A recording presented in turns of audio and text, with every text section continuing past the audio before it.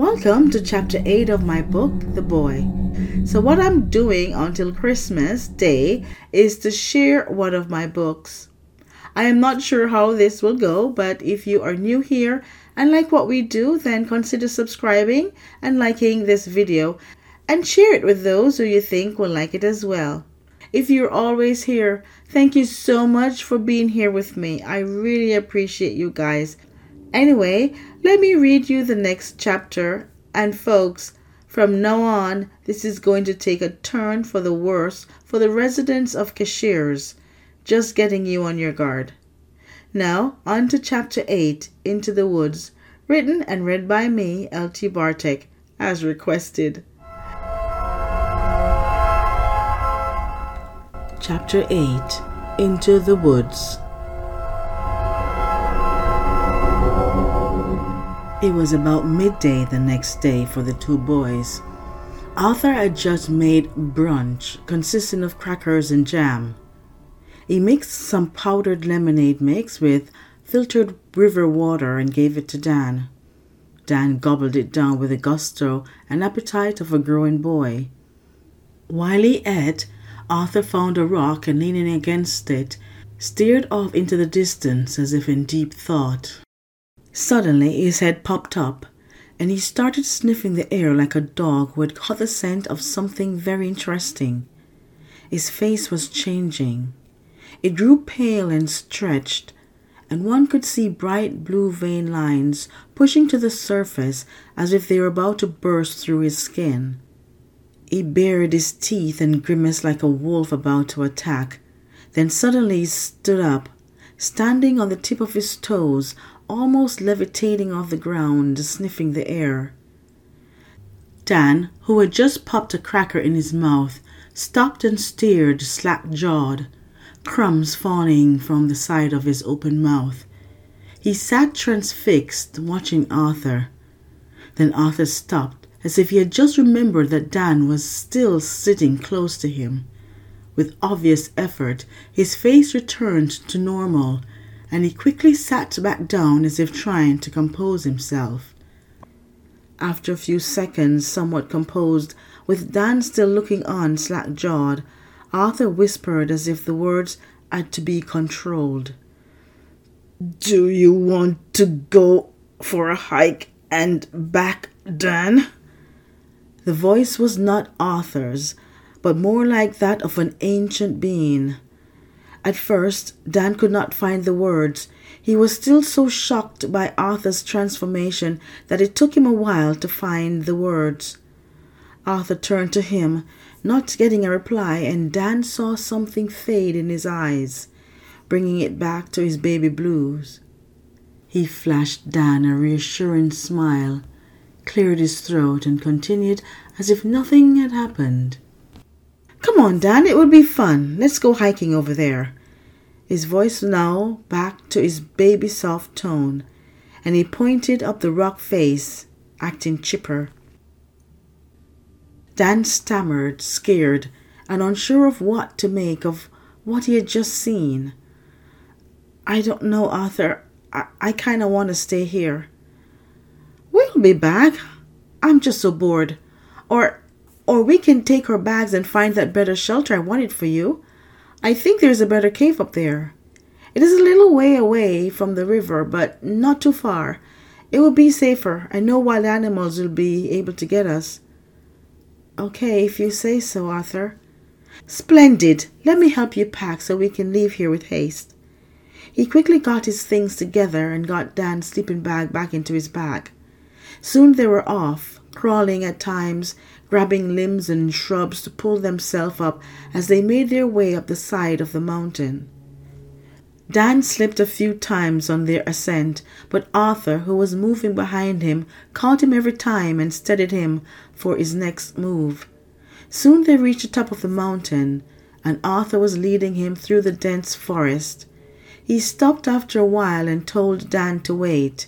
Then he veered left and continued walking through the vines and heavy growth, tearing away some of the thick bushes as if it were but tissue paper.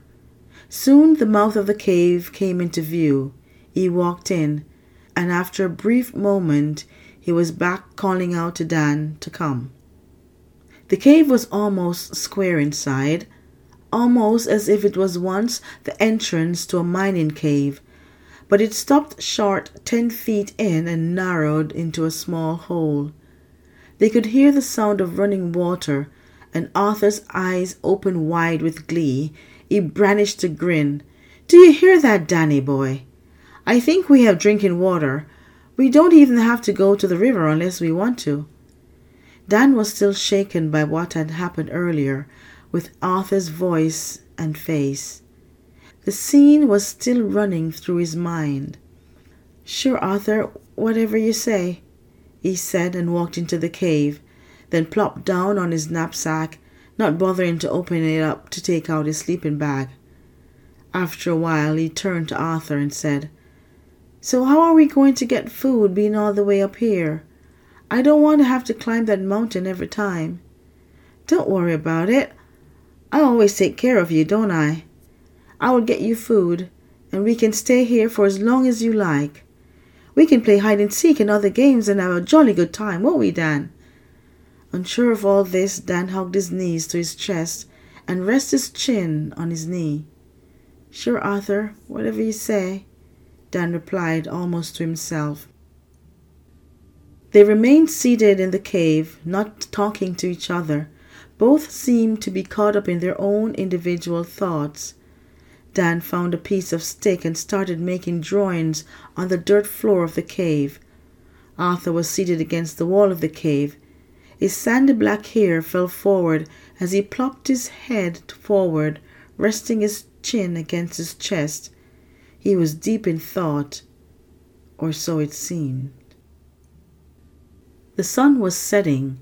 Its golden light shone outside, bathing the leaves and trees in a warm yellow glow. Suddenly Arthur stood up as if someone had pricked his bottom.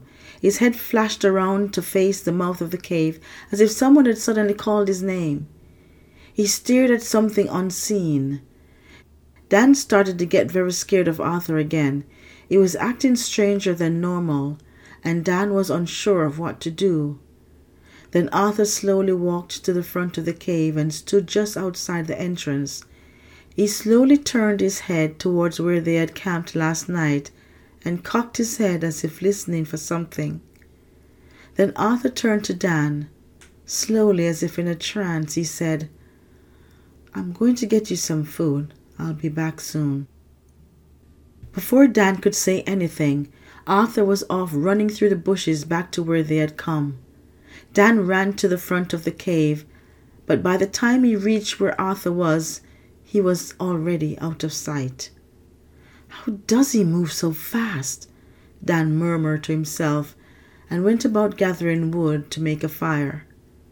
In seconds, Arthur was racing down the rock face as if running on a flat-tracked field. He reached the bank of the river and raced to the location where they had camped. He stopped then and sniffed the air. He heard a lone person walking in the woods. Earlier, he had sensed multiple people approaching them as if searching the area where they were. So he had taken Dan away, but now their numbers had dwindled to 1. It was a female officer he had spied from the trees where Alex's body was. His blood began to boil as he both sensed and saw that this person had just picked up the object he had been searching for since the night Alexis had disappeared. He silently moved through the bushes until he was close enough to watch her. He watched as she put on a glove and picked up the locket. She held it up and looked at it. She turned it over and over in her hand, then placed it in a small plastic bag. He did not want another incident with the law. Killing them was a lot more trouble than it was worth, so he continued to watch her undetected from the bushes. He could not risk anything, not when he had Dan to protect. But the fear of losing his locket and being unable to control himself played havoc with his self-control, but he managed to stay still and watched her. She looked around for a few more minutes, oblivious to the watcher, then turned and headed back out of the woods. he followed, all the way to the station. Although she was driving maybe 65 miles per hour, he kept up with her. He had already caught her scent, so there was no way she could lose him now. He could go faster than 65 miles per hour, but he didn't, staying at a distance and out of sight of the other travelers as he continued down the road behind her. She reached her destination, the police station, and he stopped and moved across the street, hiding behind a building, watching as she got out of her cruiser and walked into the station. He continued to wait, hoping to get his locket without alerting them to his presence. His parents had given this locket to him. The pictures inside were of his dear, sweet mother and loving father. They have been dead for a long time. They were not like him. His parents had done everything for him, and when they died, his father first at the ripe old age of 45, and his mother at 42, and him still stuck at the age of 8. They had eventually found out what he was and accepted and loved him just the same. They found undetectable ways to keep him fed. In the months after his change, when the neighbors asked about him, they had told them he had indeed died of polio. He mourned for years after their death, not sure how to cope with the loneliness and not having anyone close who was like him. His mother had given him that locket, and he treasured it as the only thing he had to remind him of how beautiful they were. His mother had placed both her and his father's pictures inside, knowing that he would outlive them and wanted him to have their likeness to look upon. He was determined not to lose sight of it and would do anything to get it back, even if it would resort to him having to kill someone. But based on past experience, he knew the disappearance of a law officer brought with it greater risk than what he would take. He had to be careful. He only needed to get back his prized possession, but he didn't need to complicate their lives any further. Alexis was a mistake. He was starving, and she was annoying. Arthur had the locket in his breast pocket that night while gathering more firewood for the dying fire. Dan was asleep, and Alexis was watching him like a hawk. She was sneaking around in the woods behind him, watching his every move. He could see her in the dark, but she couldn't see him. He was watching her, but she was unaware of this. Her stomping around was so loud to him that it sounded like the crowd at a baseball game.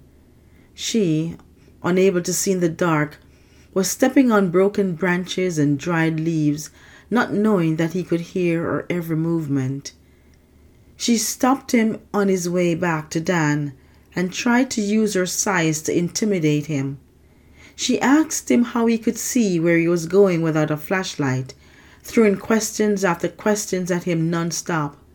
She said she knew something was wrong about him and that he might not be who he said he was. She knew Dan was not like him. He was too innocent.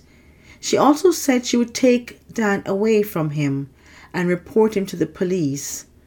So she had to go. That, and she was food for his hungry stomach. Now, as he watched from outside the police station, waiting for the chance to get his treasure back, he saw the woman and an older officer walk out of the station and drive away in their separate cruisers. He knew she no longer had his locket. The smell of it remained in the station and was not on her person. The moment they were out of sight, he walked over to the building and tried the door. It was locked. He looked around and found that he could not enter the building without breaking in, so he left to find some tools and food for Dan. He would be back for it later. Before getting the tools, he decided to get some food for Dan, so he went to the restaurant nearby. That was an easier place to get into. One of the back windows was open, and he jumped up and through without much effort. He got what he needed and bagged enough food to last them for days, maybe a week. Then he went to take the food back to Dan. By the time he got back, Dan was struggling to make the fire. So after giving him the food, Arthur stayed long enough to help him. I have to go back to town, my dear boy. I'll be back soon. Will you be okay while I'm gone? Arthur asked. No, do you really have to leave? I'm a little scared. Remembering how Arthur had been acting earlier, Arthur walked over to him and ran his finger down his face from forehead to chin. How do you feel now, Dan? Arthur asked. I'm okay. You can go. I'll be fine. Dan said as if in a trance and only realizing he was fine. With that, Arthur ran back to the police station. As he approached, he saw 2 police officers out front. They had just exited their patrol cars and were walking up the 4 steps to enter the building. He saw them unlock the front door and walk in. Rats! He screamed to himself. This was going to be very tricky, but he was going to get his locket back tonight, no matter what.